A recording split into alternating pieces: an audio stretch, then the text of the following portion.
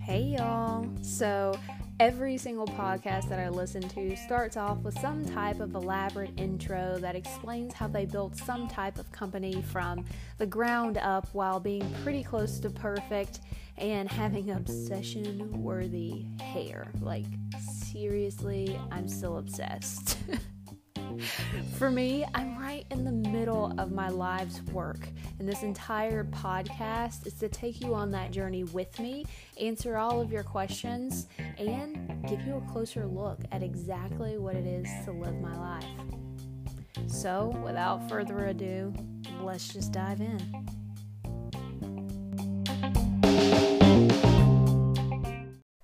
As badly as I wish to kick this episode off with a loudly played Britney song, copyright rules just wouldn't let me. What many of my friends out there have been waiting for, cue the dramatic music, dun dun dun. That was terrible.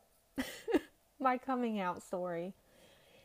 I find that within my own community, sharing one's coming out story is a sacred thing. It's something that shows trust in a relationship and the value someone sees in you as their friend or partner, to hold this season of their life with them and to really walk through it. And it's something that we don't just do one time. I come out and will come out 1,000,000 times in my life. My heart's desire is to create a safe space everywhere I go for people to feel warm, welcome, and loved. And if sharing my own personal journey helps to create that space, baby, buckle up, because I'm down for the ride. Oftentimes, when people finally realize I'm married to a woman after asking about my husband for like 9 months straight, or to actually hear me refer to myself as a lesbian or being gay, two words that really intertwine to me with the same meaning, I'm met for the vast majority with one statement. But Charity, you don't look gay. Are you sure? Y'all, if I was a betting person and I laid my odds against this statement rolling out of someone's mouth, I wouldn't be doing this podcast, because my ass would be laid up in the pool of my $1 billion mansion somewhere else in the world, sipping on a Jack and Coke, singing old Pink songs. It's as if people who say this to me have a secret app on their phones that my phone does not possess, that shares with them a picture and a description of what gay or lesbian people look like. And since I apparently do not fit that description, I automatically haven't slept with the right man yet. Can you hear the sarcasm and eye roll here?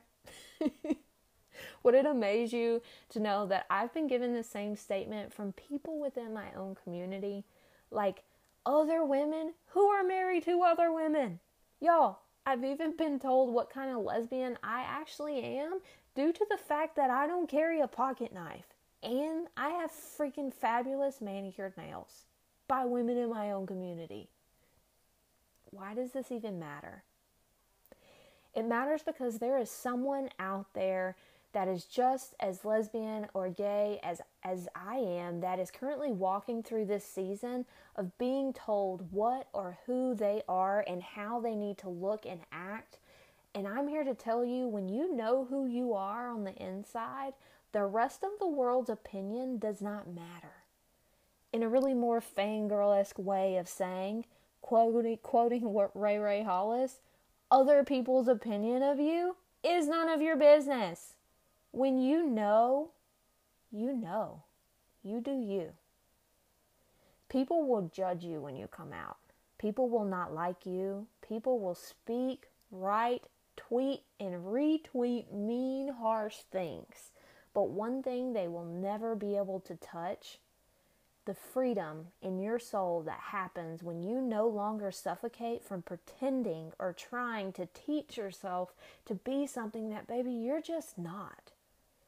And to any person out there that needs that extra confidence to get closer, just maybe one step closer to being who you truly are, I hope my story helps you find home.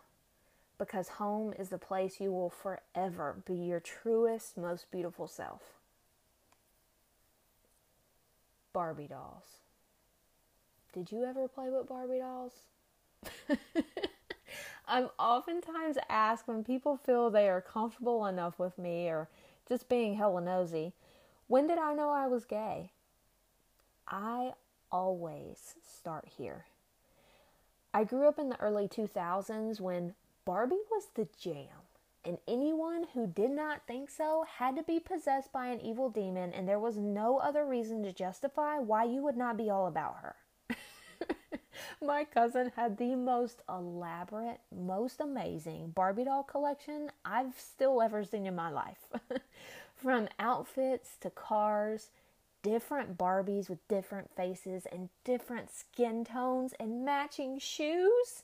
Y'all, I would rush through an entire day of work and chores just to get to her house to play Barbies.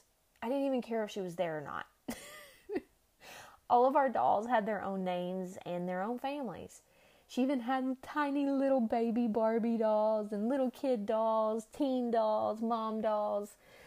She, being the older of all the cousins, would always pick my dolls out for me, and each time my doll, Dolly Parton, would be married to a very pale Ken doll. His tanner had to obviously be broken too.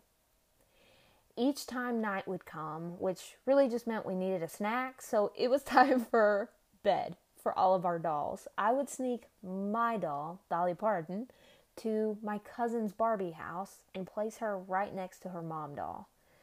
My Barbie may have been married to Ken, but she was so in love with the girl next door. And that is when I realized that of all the kids we played with, my Barbie was the only Barbie who was in love with other Barbies. And that's a lot of Barbies. All the other kids thought it was weird. So I did what any 5-year-old would do. I made my Ken doll sleep on the couch. Y'all, she even had furniture, okay? Once I started getting my own Barbie collection, I never once asked for a Ken doll. My family saw it as a independent boss lady thing, when in reality, while every kid I knew was drooling over this plastic masculine doll with perfect hair, I was completely comfortable being attracted to Barbie. I can't recall ever talking to anyone about my feelings for the dolls or asking why other kids thought it was weird that my dolls were all girls and they married girls and really only had girl children. What I do remember is realizing other people saw it as super weird, and I suppressed it so far down, I didn't dare even think about it. It was my freshman year of high school when I really started wanting to understand why, we'll call her Susie for privacy's sake, was way more attractive to me than any of the other boys in school. The internet was becoming a huge thing for kids my age, and I would stay up super late at night and Google things like, is it normal for a girl to like a girl? How do you know you really like a girl when you are a girl? Most nights, my research would turn something up referencing a verse in the Bible that now I can't even recall, reminding me I burn in hell for going to bed with someone of the same sex. Y'all, I was struggling. I went through the dressing different phase, really screwing with my hair to feel better about myself. Y'all, if you know anybody that just went through a massive hair change, and I'm talking hair to your butt to an inch all over your head, check on them. They're going through something. I finally exploded and found the courage to tell the guy that I was dating at the time, during my freshman year, exactly how I felt about Susie. To much of my surprise, it was one of the coolest things he thought he'd ever heard. So I did what I've never known anyone else to do. By day, I dated boys, like a normal freshman girl, and like some weird superhero that I had never known anyone to write about. On the weekends and at night, after the sun went down, well, I dated Susie. Now, for everyone whose jaw just dropped because I totally just fell into a bucket of a liar and a cheater automatically, this was my cover. And boy A, for privacy's sake, was 100% on board. I mean, come on, guys. A girlfriend that you didn't have to remember the day you started dating or buy gifts on her birthday because the entire relationship was a cover. Being a freshman in high school, I knew way too many people who would call that a home run. And I was a ninth grader, so dating meant long talks on the phone at night, like actually having to remember someone's phone number and dial it and talk to them with your voice and not just an emoji and gifs, and maybe occasionally dropping something in their locker. Dating is a little different now. By the time my sophomore year came around, I had worked up the courage to let a few close friends in on the whole me and Susie thing. I've always been and had friends older than me, and I credit that to being raised by grandparents and just being an old soul. While all my junior friends were planning prom, Susie included, we saw it as the perfect way to finally be my truest self. To get to the point, I attended my first and only ever prom with 3 other girls that were wearing their best, most beautiful ball gowns, and me, I wore the best suit you've ever seen. If that wasn't enough to shout, "Hey y'all, I think I might be gay," I'm really not sure what would have been. And for a bunch of 15, 17-year-olds, it was genius to us. You know, courage is a funny thing, and even after prom in a suit, I still didn't have the courage to be openly gay with my family or anyone besides Susie and our friend group. No one asked, and I definitely did not open my mouth about it. I'm sure you're wondering if I ever came out to my family and how it went, so let's skip a few years of depression, lack of self-love, loneliness, and isolation just to get to the point. Guys, being closeted will make you feel like you are the only person in the world. I was 18 years old when I met her. I'll try to keep myself together during this segment of this entire podcast, but it's very emotional. I was 18, and before I ever saw her face, my soul drew me toward her. In a cold, stuffy, dusty, nasty warehouse, I met the one who would forever change the way I felt about my attraction to someone born with the same body parts as me. Her curly hair bounced and her eyes shimmered with flexes of gold like I have never seen. When she first asked me out on a date, I told my family this new person at work named Heath and I were going to go out, and I had just came out of a terribly abusive, long, exhausting relationship. So my family saw me going out with this person named Heath as exactly what I needed. They reminded me how they thought men only wanted one thing, and I should set a time limit for the date, and how they would be in town just in case Heath, made the date weird and I needed a rescue. It's funny how your family will come to assumptions when they think you're going out on a normal heterosexual date. I dressed in all of Heath's favorite colors, even painted my nails blue. I even bought the polish for that date alone.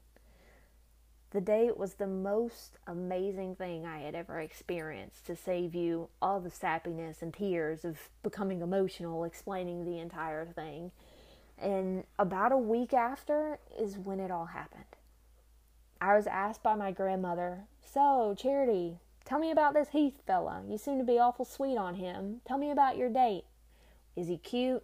Is he handsome? Was he a gentleman?" In the living room on Cloverland Drive, I word vomited the most beautiful, relieving words I had ever allowed myself to say. "Well, Nanny, Heath is really Heather, and I'm sorry I lied, but she's absolutely astounding." After the weird, most longest pause of my life, without skipping a beat, my grandmother said the most comforting yet confusing words I've ever heard. "Well, when are you going to have her over for dinner?"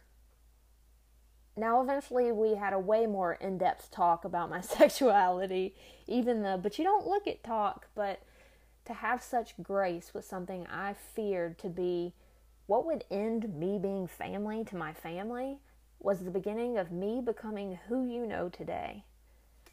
I eventually told my grandfather the same words out in his barn. "Heath is really Heather. Sorry I lied. Don't kill me. Of all places where this man could have cut my head off with a saw, I chose to tell him his pride and joy of a daughter was gay in the manliest tool barn I've ever seen before in my life. His words were a shock and still comfort to me in times when I get down. Well, it's about damn time you come to terms with it. We've all known. Now, can you hand me my drill? After the two closest people to me knew, baby, did it spread like wildfire. All the church women knew. All the people at Sonic we went to knew. Everyone who knew us knew. It wasn't until I was being shared from others around me and near me, their own coming out stories, what I understand, how great of a need family to people in my own community would be for others like me whose families could not give them the same grace and respect when they came out.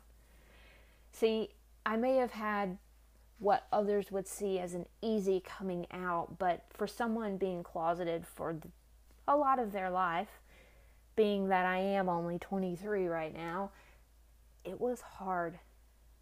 Being closeted is something I would never wish on anyone. It's isolating, it's scary, and similar to depression, it tells you that you're worthless and that no one will ever love you. So I share my story in hopes that some other people can find light from it and know that there is a light at the end of the tunnel. You just have to wade through the waters to get to shore.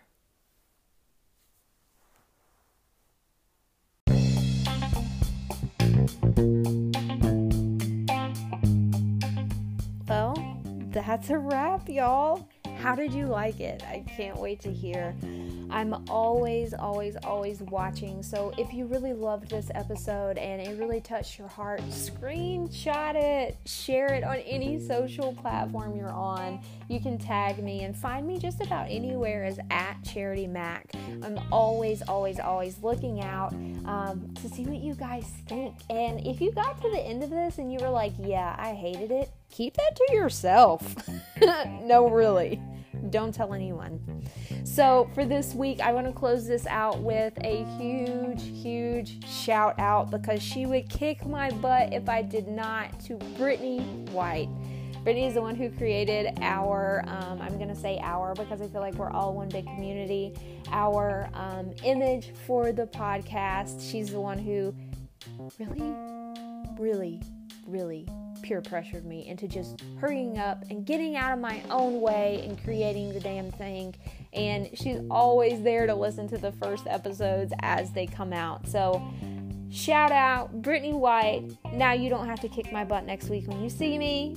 Thank you for always supporting me. Until next week, keep it real.